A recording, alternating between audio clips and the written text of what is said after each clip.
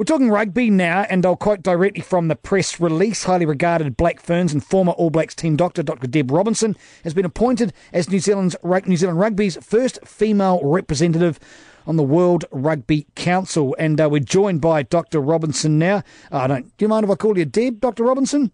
That's fine. All right, let's run with that. Deb, this is big. We talk about the introduction or the acceleration of women's representation in global rugby. They're walking the walk. They're not just paying it lip service, are they? This is big. There are going to be 17 new members or a part of this from 11 different unions and 6 regional associations, all females. This is a mass injection of a different gender. Yes, you're right. I mean, I actually call it a bit of a tidal wave, not only with this, but generally with women in the game, both from a playing point of view, but also from a governance point of view. And it is exciting. So those countries already have 3 votes, but only have 2 delegates. And Bill Beaumont has been championing the cause of increasing women's involvement. And so he really is walking the walk. So he's been pushing the fact that we need more women, and so those 11 countries and 6 regions can now have a 3rd delegate, and that delegate has to be female. Yeah, but this is not all just a drive. It is obviously to increase the amount of women involved in the sport, but this is not just about women's matters. It's about rugby in general, isn't it? You must straddle everything.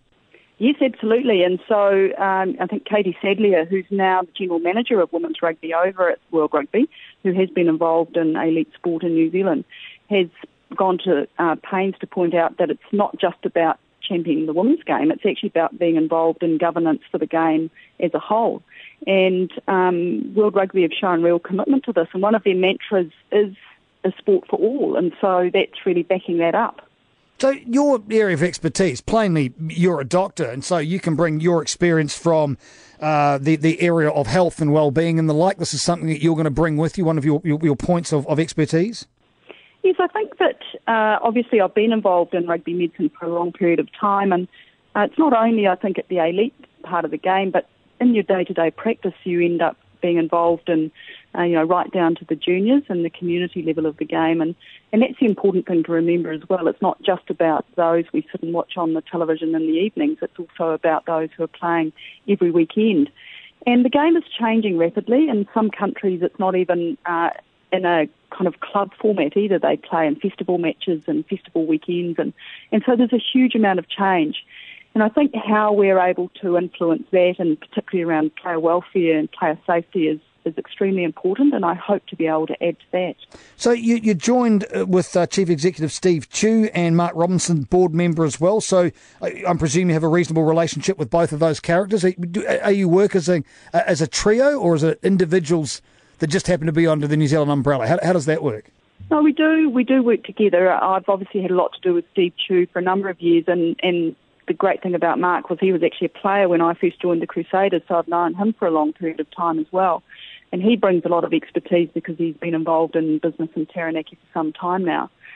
So we do work together, and I've been sitting on the rugby committee for New Zealand Rugby for the last 12 months, which has been a good introduction to governance.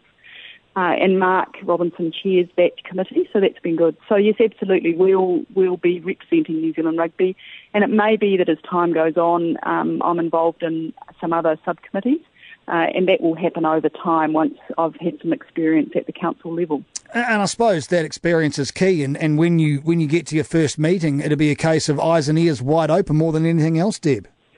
Absolutely, I think for every time that I've ended up in a governance position, you really do need to take stock and listen, watch, have a look at how things happen. But Steve's already had a chat to me about making sure that I'm well prepared before I go to my first meeting. And I think that's important as well, understanding to some extent what to expect so that you can hit the ground running and be useful right from the word go.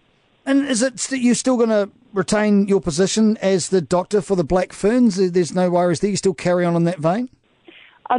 Look, after the Women's World Cup last year, all the contracts finished, and obviously there's been a massive stock take now with things happening with the women's game, and so the Black Ferns are in the process now of just reappointing people. At the moment, I'm just carrying on, keeping an eye on the players prior to them leading into their first camp.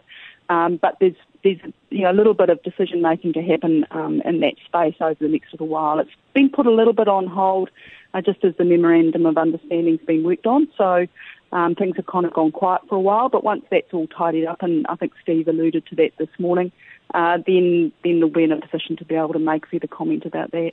And I'm presuming, Deb, you're not going into this with any preconceived ideas, as you reflected on before, eyes and ears wide open. Do you have any expectations, though, about what you may face or what's going to come across your desk?